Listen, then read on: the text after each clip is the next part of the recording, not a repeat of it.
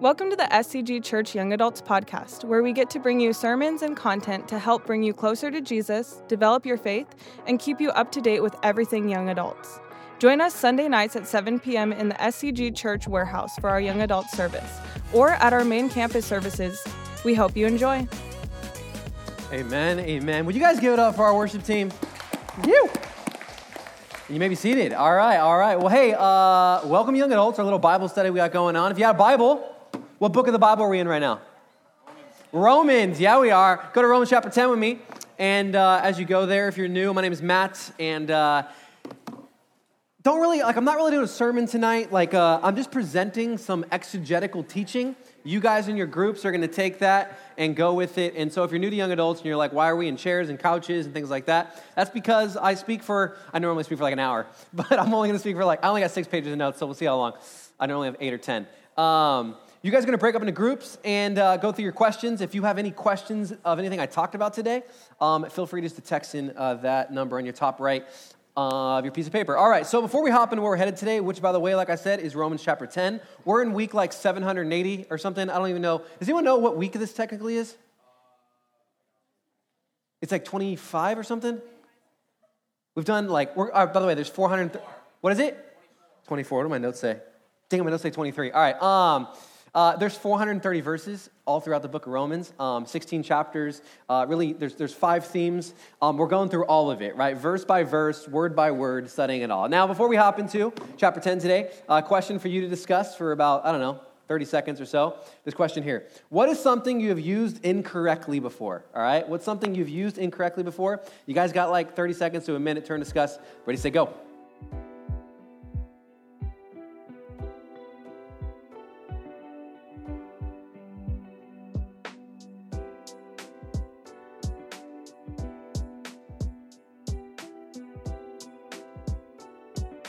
Oh, I got a handful. I came across this article. I once caught a friend of mine rubbing antibacterial hand wipes from KFC Oliver's Fried Chicken. The little packet said, a hint of lemon. And he thought it meant to flavor the chicken with. And then it just says, ... idiot. I used to live 2 doors down from a neighbor who would often vacuum her grass after it was mowed. This one's pretty funny. My wife once watched a girl at her work stick a ball of aluminum into her microwave with instant ramen. When asked why, she said, the sparks are just because it heats it up faster, as it were common knowledge. What the? And then my favorite one, I once had a friend casually say, you know how when you just run out of toilet paper and so you just use a sock or whatever? No, the heck I do not, Sandra. I think that's pretty funny. I'll give you mine. All right, so growing up, and you've been here for a while, you probably heard it, my dad was making tacos one night, and we're eating tacos. We're getting done with dinner. I'm 15 tacos deep. I'm throwing them down like Tic Tacs. And it comes to the end of dinner, and my mom is in the kitchen just making this gagging noise. And I run in the kitchen, and she goes, my dad's name was Mark. Mark, were you using this? In her hand, she's holding something that my dad was using to grate all of the cheese. And he's like, yeah. And it was a pet egg. You guys know what a pet egg is? It's used to grate your foot like cheese. It's old ladies, have callus. I don't know if men, but, and so my dad thought she bought me a new cheese grater. Nah, bro, it was a foot grater. All right, so here's the thing, right? I think the truth is, from that connection to this one, it's possible to misuse a good thing, right? It's just possible in our daily life to misuse things that have a very expressed and specific purpose, right? Now, our text today demonstrates that it's also certainly possible to misuse the things of God. In our case, and just to recap, we're talking about the Jews, right? So in Romans 9, Romans 10, we're talking about Jews. They were misusing the Old Testament law for a purpose that it was never intended for. Track with me here. I know we've been through 24 weeks already, and if you're new, I'm going to try my best to bring you up. God gave the law for a few purposes. The Jews used it for another. The law was never, ever given as a means to remove sin. This is important you understand this. The law, by the way, there's 625 laws in the Old Testament. Jewish people got a lot of laws to follow. It's not my notes, but I'll give it to you anyways. There's 3 types of laws in the Old Testament. So if you are a Christian and you believe in natural marriage, I think the Bible reinforces, I don't think I know, but you'll hear people say like, well, like, I know there's Old Testament passages in like Leviticus 19, 18, 21, all that, that talk about marriage. And, like we as Christians today can have like, wear things with interwoven fabric, or we don't have to have our hair like, in this like goofy, curl, or we don't have to wear a yarmulke, or we can have shellfish, right? So if there are laws in the Old Testament we don't listen to anymore, then what's the laws about like marriage? Why do we have to hold on to these and not those? There are 3 types of laws in the Old Testament, for those of you guys taking notes and they care to know. Number 1 is called civic laws. These are centered around the place of Israel. Do we live in Israel? Are you Jewish? No, therefore we don't have to follow the civic laws in the Old Testament. Number 2, ceremonial laws. Is anyone in here a priest of the Jewish faith? That'd be weird. You raised your hand, you're a liar.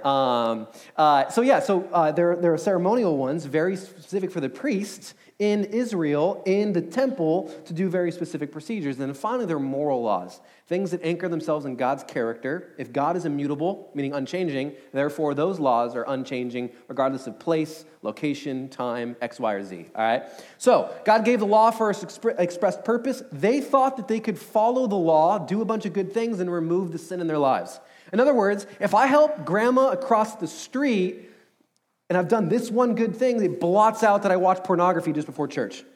Are you tracking with me? They thought that because they could do some good things, they could bring them up closer to God as long as the good outweighed the bad. Now, modern day Americans probably believe this too. Well, I'm not as bad as like Hitler or my ex or whatever, right? So they put some person in this category that's really, really bad, right? And they go, well, at least I'm not as bad as... What if you were to say, at least I'm not as, and then you tried to throw Jesus in there? You're like, he's perfect. What if the person that you're supposed to use the mirror to see how you're doing is Jesus, is perfection? How are you doing now? Not good, right?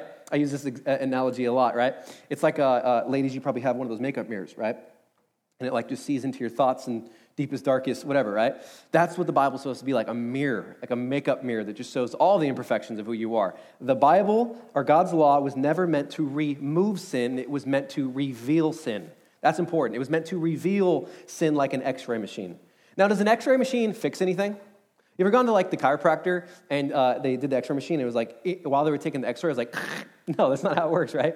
The x-ray machine just reveals that something needs to be fixed. And then you... Now, in light of this knowledge, surrender yourself to the chiropractor so the chiropractor can make some adjustments. That's kind of how the law of the Old Testament was designed to work. Show you there's a problem, surrender to the Savior, he can fix the problem. Let's pray. No, I'm just kidding, right? But I could end it there, right? And so the law has a handful of purposes, but Jews used it for something it was never designed, and that was to attain righteousness. If you've been here with us for a handful of weeks now, you know that the whole theme of the book of Romans is what? The righteousness of God. What does that word mean? It means to have a right relationship with God, most importantly, and others. By the way, fun fact, in the book of Exodus chapter 20, there's 10 commandments. The first 5 of those commandments are all about your vertical relationship with God, so the next 5 are about your horizontal relationship with other image bearers or the created world around you, right? If you can have a right relationship with God, it will adversely help you have right relationships with other people. That's how this works, right? And so they viewed the law, and they used the law to try to obtain righteousness. Like I said, that is the theme of the book of Romans. How you and I, broken and sinful and folly people, can be made right with a perfect, awesome, and just and great God. That's why the book of Romans is probably one of my favorite books of the Bible, and it teaches us something foundationally important. Now, a few things. I'm going to tell you 2 things the law is for really quick. Number 1, the law reveals what God is like and what God is for. The law, whether that be in the Old Testament or the New, reveals what God is like and what God is for. This is important. Let me give you an example here. As a father, I'm going to have certain laws for my family and specifically probably for my daughter. Now, these laws that I set will not be to restrict the joy of my daughter, but rather to safeguard her joy. And the truth is, you can actually learn something about the father, me in this example, by the laws that I set for my family. It is important that you understand that God the Father is for your joy. And so when he says, look, don't get drunk, don't get high, don't have sex before you're married, don't get addicted to X, Y, or Z, it's not because he's a killjoy. It's because from his perspective and from what he knows that if you start entering into certain friend groups, start dating certain people, you start getting addicted to substances or start having sex with your boyfriend or girlfriend, whatever, he knows that these things don't lead to the freedom that he wants for you. And so he's not a killjoy. God first and probably most, he is for your joy. And it's important you understand that. Number 2, like I said earlier, the law reveals our sinful condition. It can never remove our sinful condition. That's super important, and it's going to be a theme for what we're going to talk about in a second. Now, we're left with a question. If the law reveals our condition, doesn't remove our condition, then a question for you and I is, well, then how can a sinner like you and me, how can we be made right with God? Throughout human history, throughout all of human history, there's really been two ways in which we've attempted to answer this. The first is self-righteousness. Self-righteousness acknowledges that there is a problem between us and God, but us in this room, we can fix it, right? So a few ways that this manifests its way out. Number one, religion. Religion tells you what to do so you can work to be right with God. That's important, right? Religion says this is what you must do. This is how you can work to be right with God. Now, I'll give you a few. Buddhism says you can save yourself by ceasing all desire. Islam says that you can save yourself by living a good life according to the Quran. Judaism says that you can save yourself by following the 625 laws of the Old Testament. New Ageism says you are God, right? And that you don't need to be saved. You just need to be liberated from non-life-giving vibes, patterns of thinking that are toxic, and bad vibes, whatever, right? And then you have, let's go with another one, Scientology. All right, you guys know what Scientology teaches? It's buck wild, all right? Scientology teaches that you have thousands of spiritual beings that exist inside you. If you've ever heard of deja vu, they think it's because anyways.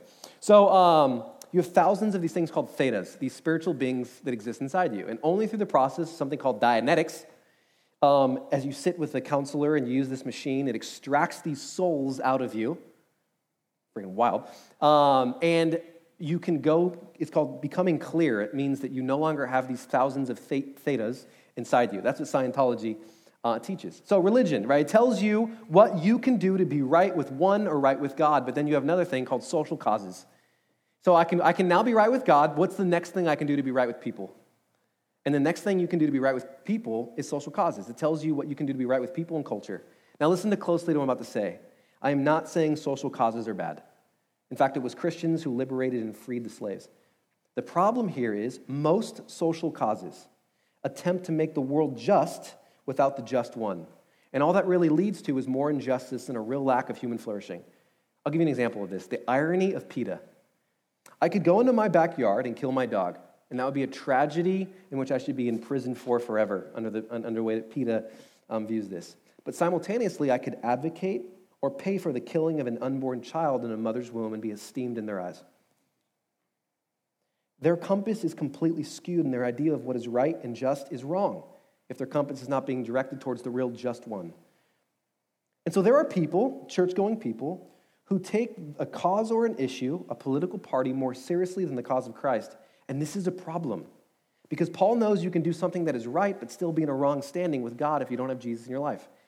In other words, you could work your entire life, every waking hour of your life, to do something that's good. Save the penguins, whatever it is, right? And if you are not in a right relationship with God, it doesn't matter. Why? Because the way that the Bible describes and looks at all of human history is saved and not saved, or in our different categories, perfection and imperfect. The second you mess up, you are taken out of this category. It's actually worse than that. It says you're born imperfect. In the book of Psalms, David says, "For I was conceived in sin. Before my first utterance, before my first word, before my first thought, I was already fallen and separate from God." But for the sake of this argument, imagine that there was somebody on this planet that never did something bad. But the first time they do something bad, in which they do, they are moved out of the category of perfection and placed in imperfection. What does the law demand? Absolute perfection. And if you haven't been perfect always in thought, action, or deed, then that's bad news. You were brought onto this side and not that side. And so you can't be right with God because you're imperfect. And I think we could all at some level agree, I'm not perfect, right? So self-righteousness, this is how most people think they're going to get to God. At least I'm not as bad as, and they insert somebody. And I can do enough good to get to God. And I've given you this illustration before, but I'll give it to you again because there's some new people here. Imagine that you wake up one day and someone is in your house and you hear their pots and pans, and you know that your family or your friends or your parents, that no one's at your house. And so you go out into the kitchen and you see that there's a stranger in your house making an omelet. And you're freaking out. You're like, who are you? And they keep saying, I'm a good person. I'm a good person. I'm a good person. And you're like, get out of my house. Your goodness doesn't give you any permission to be in my house. So they leave, but the next day, the same thing happens. You think he's back. So you run out, and it's a different person. It's your best friend. It's a cousin or someone, a grandparent that you're close to. You'd be perplexed that somehow they got into your house, but you would treat them very differently. What's the difference? One you have a relationship with, and one you don't. Your goodness isn't a factor if you get into heaven. It's do you have a relationship with the homeowner? Your goodness doesn't matter. Am I in relationship with the one who owns the place? Heaven is God's home. Why would you think your goodness would be a factor? By the way, the Bible says, no, not one is good anyways. Romans 3:23, for all have fallen short of the glory of God. Romans 6:23 talks about for the wages of sin are death, eternal separation from that is good, the very source and sustainer of good, of love, of life. Self-righteousness. This is why most people will be doomed. For wide is the gate that leads to destruction, narrow is the one that leads to life. Because they think their goodness can get them into God's home. But then you have another one. And we've been learning about this, and if you go way back on our podcast and listen to, I think, 10 or 15 weeks ago, we get to some sections in Scripture, Romans 3, 4, and 5, that talk about this thing called imputed righteousness. The word imputed simply means given to, transferred from, and counted as. Simply put, imputed righteousness believes and understands that I'm the problem, not the solution in my equation. That there is a problem between us and God, but we can't fix it, and that places us in a precarious and a bad situation. That something needs to be done for me to be right with God, and I'm not the one who can do it. I don't know how to swim in this pool. I don't know how to make my way back to God. Only Jesus and only Jesus can make you right with God. And so you ask a question, well, why? That's because Scripture could not be clearer on this reality and point. That you and I have no righteousness of our own. That we are sinners by nature, and we cannot place ourselves in right standing with God. So, one of the good news, the things we've been learning about for a while, is that we need Christ standing, his righteousness credited to us so we can stand before God and be declared blameless. 2 Corinthians chapter 5, verse 21 says this, for our sake, he made him to be sin who knew no sin, so that in him we might become the righteousness of God. This is the beauty of the gospel, that God had not surrendered his just demands, and Jesus acted as our willing substitute and paid the demands on our behalf. 1 John 4:10 says, in this is love, not that we have loved God, but that he loved and sent his Son to be a propitiation for our sins. What this means is simply this, that we have all that God's righteousness requires of us in Jesus Christ. In other words, you are saved by Jesus' work upon the cross and not your own, because your work is not enough. You're going to get to God with all of your good deeds. You want to know something vulgar that the Bible says about your good deeds and mine? It says that your good deeds, and this is literally what it says in the Greek, are used menstrual rags to God. I think the best thing you ever did, I don't know, you baked cookies for the neighbor. Whatever the best thing you ever did was, right? You brought an apple to your teacher, and you're like, and it's like, it's a tampon to God. Literally, that's the image, right? That's crazy. You offer God nothing, and yet he loves you and I. It's the whole gospel is perplexing. But anyways, so this idea of saved, we're going to kind of spend some time tonight talking about this one idea that we are saved by Jesus' work and not our own. So with that in the back of your mind, I want you to go with me to the book of Romans chapter 10. All of that, we haven't even gone to Romans yet. Romans chapter 10, verses 1 through 4 is where we're camping out today. I was going to do 13 verses, but I realized we'll be here till next Sunday, and so I don't want to do that to you guys. And so a few things. I want to remind you guys that he's specifically talking to the Jews, all right? And so that's important for the context. Follow me. It says this. There it is, up there. Brothers, my heart's desire and prayer to God is for them is that they may, I want you to highlight, be saved. Be saved. Saved is kind of a loaded word. What is it? It has a lot of connotations. In studying for this, I was listening to another pastor. His name's Ray Stedman, and some of our material tonight comes from him. He shares a story of one day he was at a movie theater, and the seat next to him was vacant. And a guy comes over, and he looked eager. He asked, hey, is that seat saved? And for some reason, the pastor, Ray Stedman, turned over him and said, no, but I am. And the guy went and rolled his eyes and was like, I'm not sitting next to that weirdo, and then sat down somewhere completely different, right? And he's like, well, that was weird. I should have done that, huh? I feel like that was weird. I think it's a funny story, though, because the word saved has almost kind of become this cringy word, right? You think of some extremist that holds some sign at Huntington Beach. It says, turn or burn, Jesus saves, right? Or some old dude are you saved, brother? And it has this kind of this cringiness now, this negative connotation, right?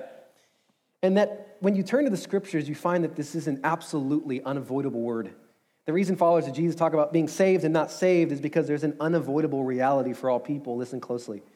The reality that the Bible teaches so clearly is that the human race into which we are all born into is already a lost race. In other words, you are not born saved.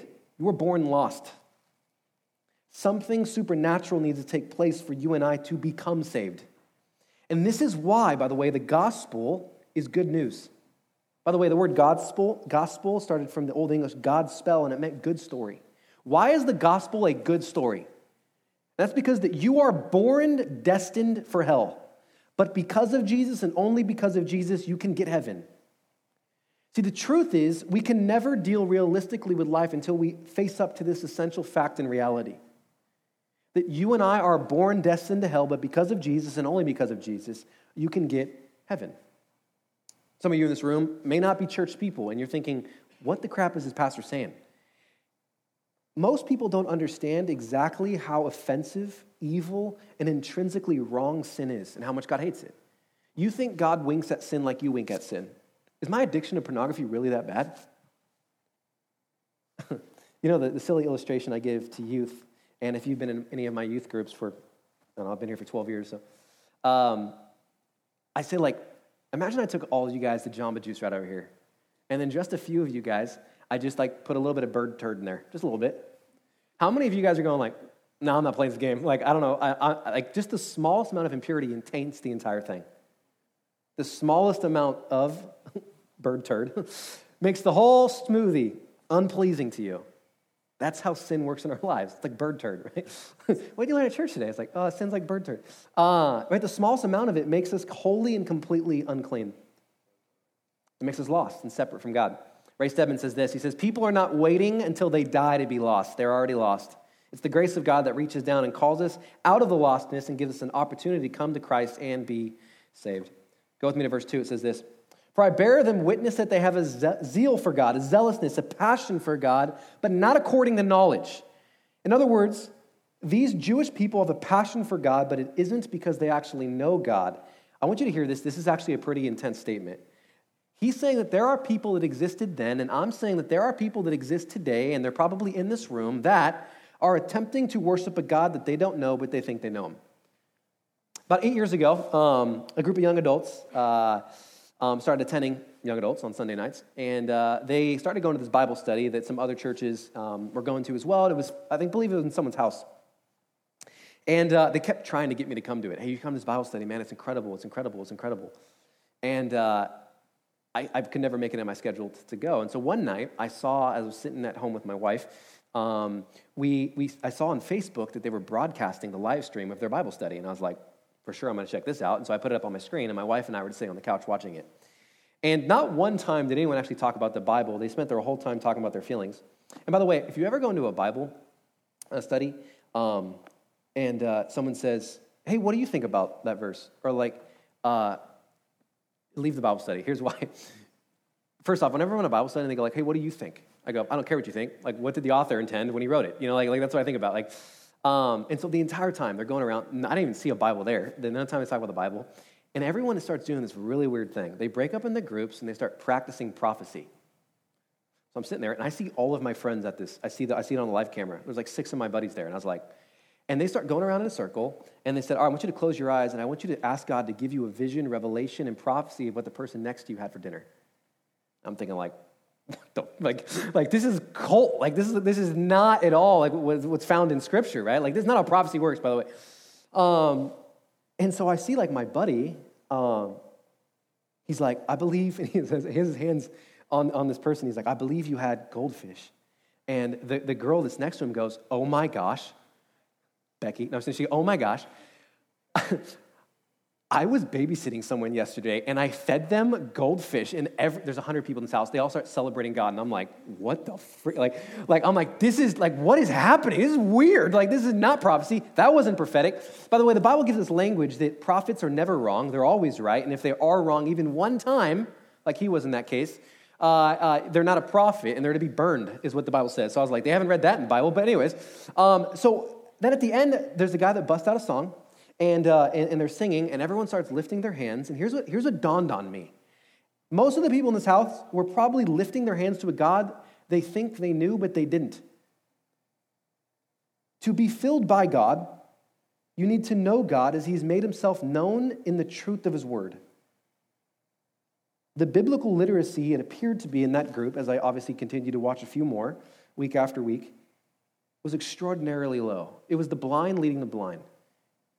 It's important that you hear this. Real worship is more than your sincerity or you being earnest.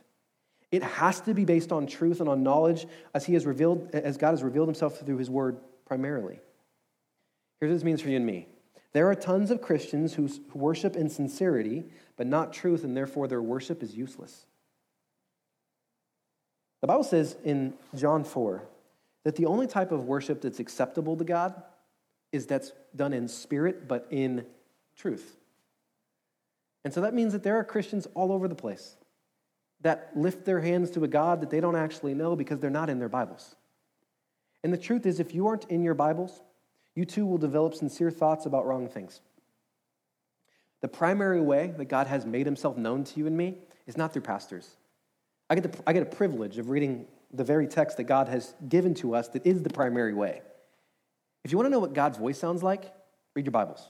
If you want to know what it sounds like, if you want to hear an audible voice from God, read your Bible out loud. The Bible is such a fascinating book. Every time you open it, it's the only book in human history that every time you open it, the author is present with you, helping you interpret it. There are tons of places on earth you can go for information. There are others you can go for inspiration, but there's only one place we can go for transformation. In the book of Hebrews chapter 4, verse 12, it says, "For God's word is alive and active." It changes you and I if we submit and surrender to it. You know, I think there are too many Christians that probably believe that God sounds like the voice of their pastor. Like God sounds like me if this is your church, right? I promise you God sounds way better. He probably sounds like Morgan Freeman, way better than I do, right? It's important, right? And by the way, there's even verses in like 2 Timothy that talk about one of the reasons that you guys should know your Bibles so that you can hold me accountable. So that I'm not going astray. I don't start talking about goldfish whenever like so you can go like, no, that don't sound right. That don't sound right. You know, like I'm not going to that church. Or like, you know, so you can test me. It's important you guys know your Bible, right? So that I'm not leading you. I mean, I try not to lead you astray. I'm praying and I hope I don't lead you astray, right? But God's word trains you and I, right? It equips us. And here's what this means. Like I talked about, there's tons of Christians that may be worshiping a God that they do not know. Why? Because it says worship in spirit and truth, not experience. Millennials and Gen Z are so involved in ushering in these worship experiences, which is what was happening in that house, which I deem as a cult. All they're trying to do is just make me feel something. Overwhelm me in this moment through lights, fog, and a good singer, right?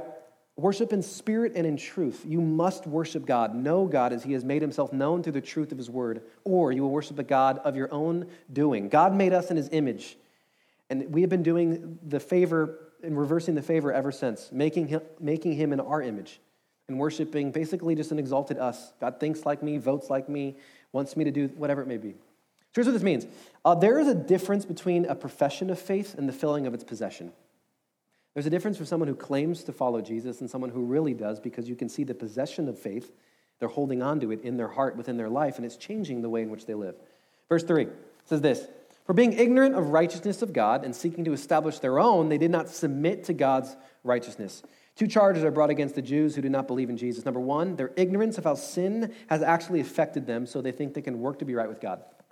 Last week, it was Mother's Day. A bunch of you guys weren't here, so let me recap in 30 seconds, maybe, or 10 seconds, what we kind of talked about. I talked about this idea in Romans 9. It talks about a thing called predestination. And I gave three specific ways in which we can look at something called predestination. And that's the way it answers a question. Do we choose God? Does God choose us? Does he send people to hell? Do people send themselves to hell? Do people send themselves to heaven? It answers all these questions. Calvinism, Arminianism, Molinism was the three views that we went through, for those of you guys that care. There is something in Calvinism that I like, and I'm not a Calvinist. It's called total depravity.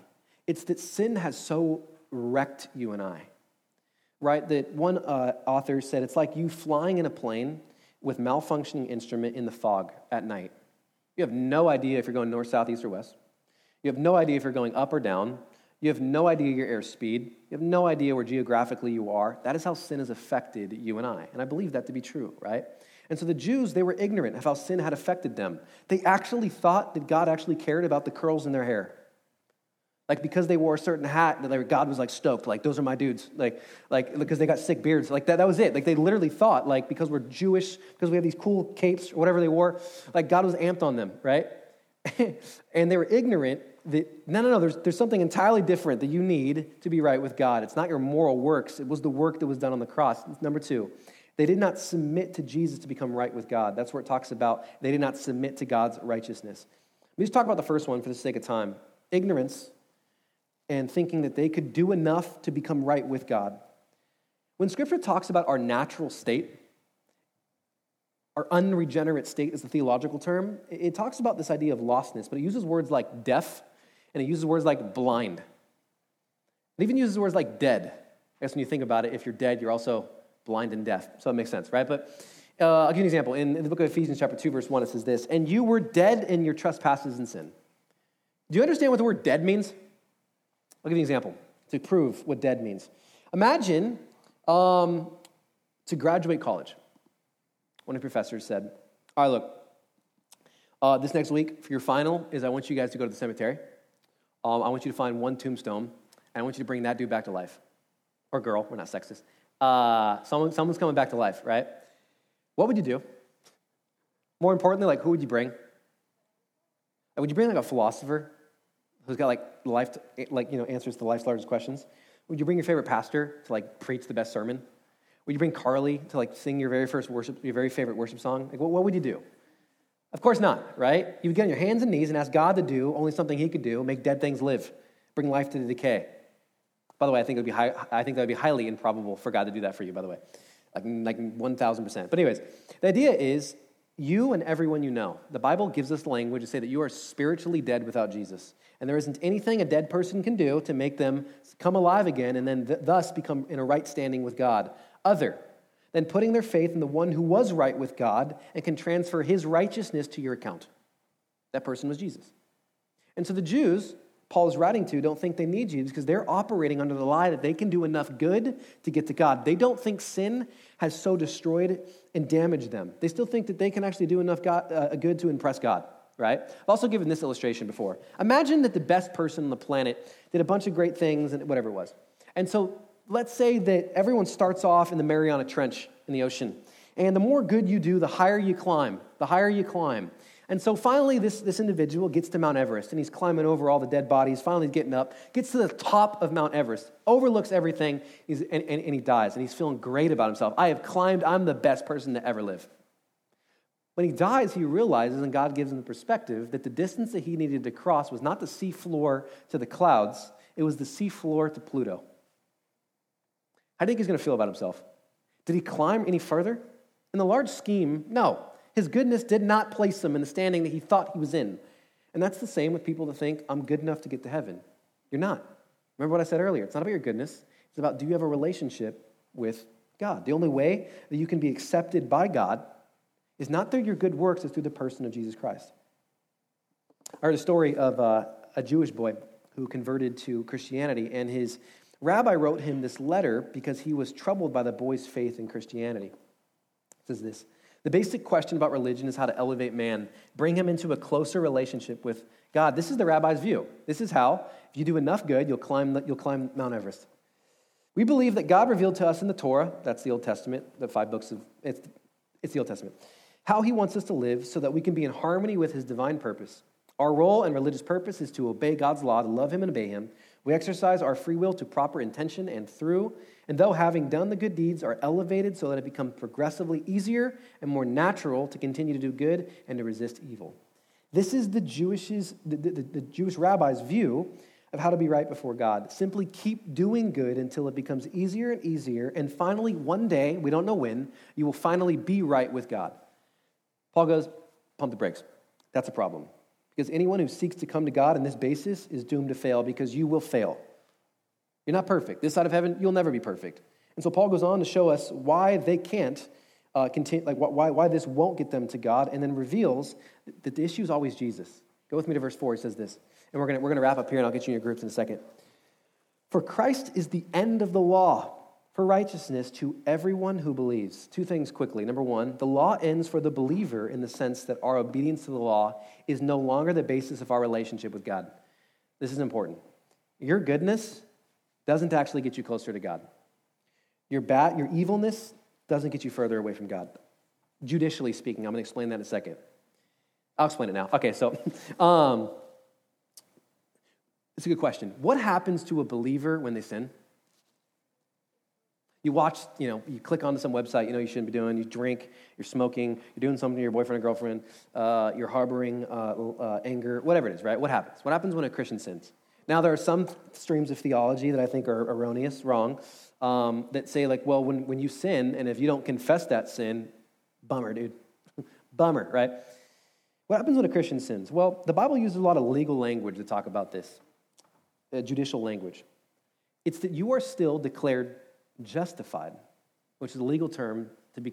It's a declaration of righteousness. However, you're now relationally distant. If I sin against my wife, at the end of that day, am I still married? The answer is yes. Now, there's court proceedings and things that could go, but we'd have to invite the judicial law. When a Christian sins, they're still declared righteous. We're now relationally distant. If I sin against my wife, I lie to her, I say that I like her dress and I don't. Whatever the lies, right? At the end of that day, I'm still married. There's a ring on my finger, and we are still legally declared married. But now I'm relationally distant from her. And that's where repentance comes in. Repentance is turning around, going, acknowledging my wrong, and seeking and asking for forgiveness. So the law ends for the believer in the sense that it's no longer our obedience to the law that God uses in our relationship. Is the person given their life over to Jesus Christ. Number two, the law has not come to an end in the sense that it no longer reflects God's standard or no longer showing us our need for a Savior. I've said this before. The law's purpose? To show you and I that we are more than mistakers who need a second, third, and fourth, and fifth, and sixth chance. You're a sinner who desperately needs a Savior. And so the law's purpose was to make us aware of the fact that something's wrong with us. If you don't have a standard to live up to, you have no idea that anything is wrong with you.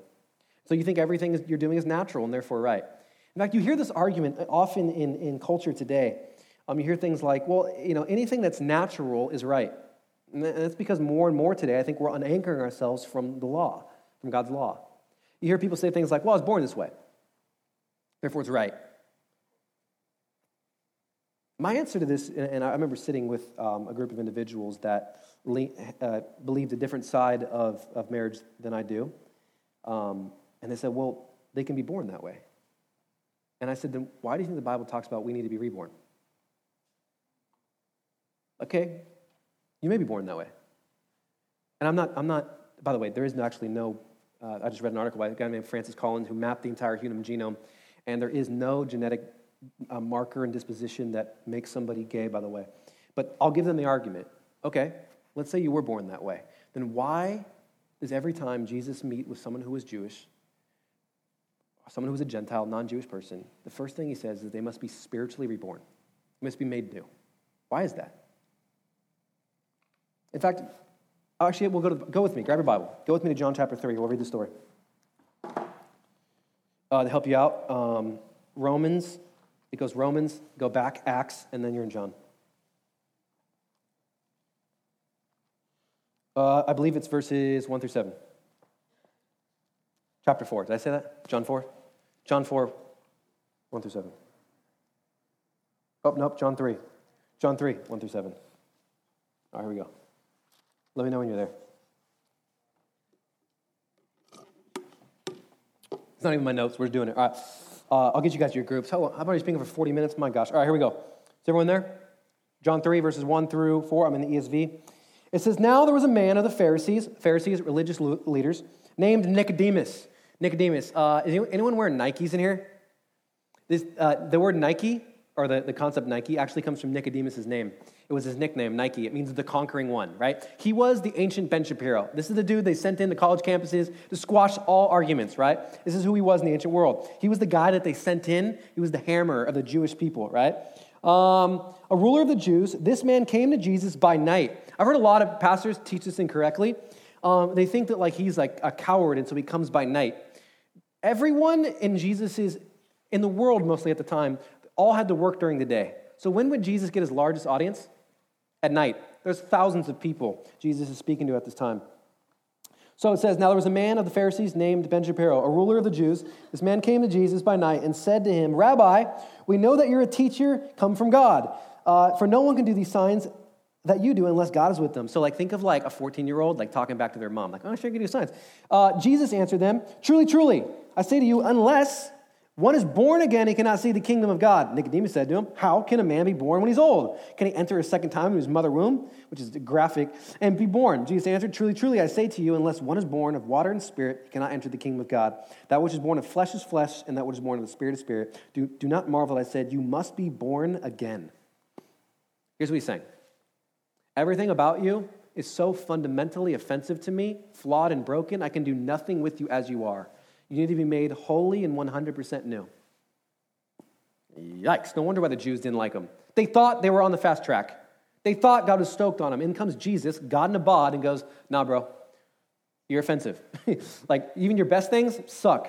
I know you think you're good people. You're not. And that's the same message he has to you. I know you think you're a good person. I know you think you're just a mistaker. You're not. You're fundamentally flawed. You're fundamentally broken. And what this means is that our minds, our hearts, and our emotions and our wills don't interpret and they don't feel things correctly. Here's what this means in the culture we live in today. That the things that may feel right to you aren't necessarily right. The things that may sound right to you aren't necessarily right. And finally, what that means is that you and I could have desires that are not right. And this is why I think Scripture teaches us that every single person, without fault, regardless of orientation, we all are in the same category of people that need to be spiritually reborn or spiritually regenerated to be right with God. And that's what Romans chapter 10 begins to teach us. In Romans chapter 10, verses 13, next week, by the way, we're going through verses 5 through 13. Romans chapter 10, verse 13, it says, "For all who call on the name of the Lord will be saved." And what this means is that for all who call on the name of the Lord have the capacity, have the desire to be spiritually reborn, will be saved. That's the promise of Scripture. And so today, that's what you guys are going to be talking about in your guys' discussion groups. Put your arm around somebody. I'll pray for you guys, and then I'll give you guys, let's say, 20 or so minutes to go through those questions. Lord God, we love you, and we thank you. And we thank you, Father, that you're a God that saves, and you're the only one that can save. So, Father, I just ask as we continue to go through these 4 verses today, that your Spirit would be present, and Lord, it would teach us to apply, God, these words to our life. Father, we love you, we thank you in Jesus' name. And all God's people said, amen. We hope you enjoyed listening to the SCG Church Young Adults podcast. For more information about our services, events, and ways to get involved, head on over to scgchurch.org. Thanks again for listening.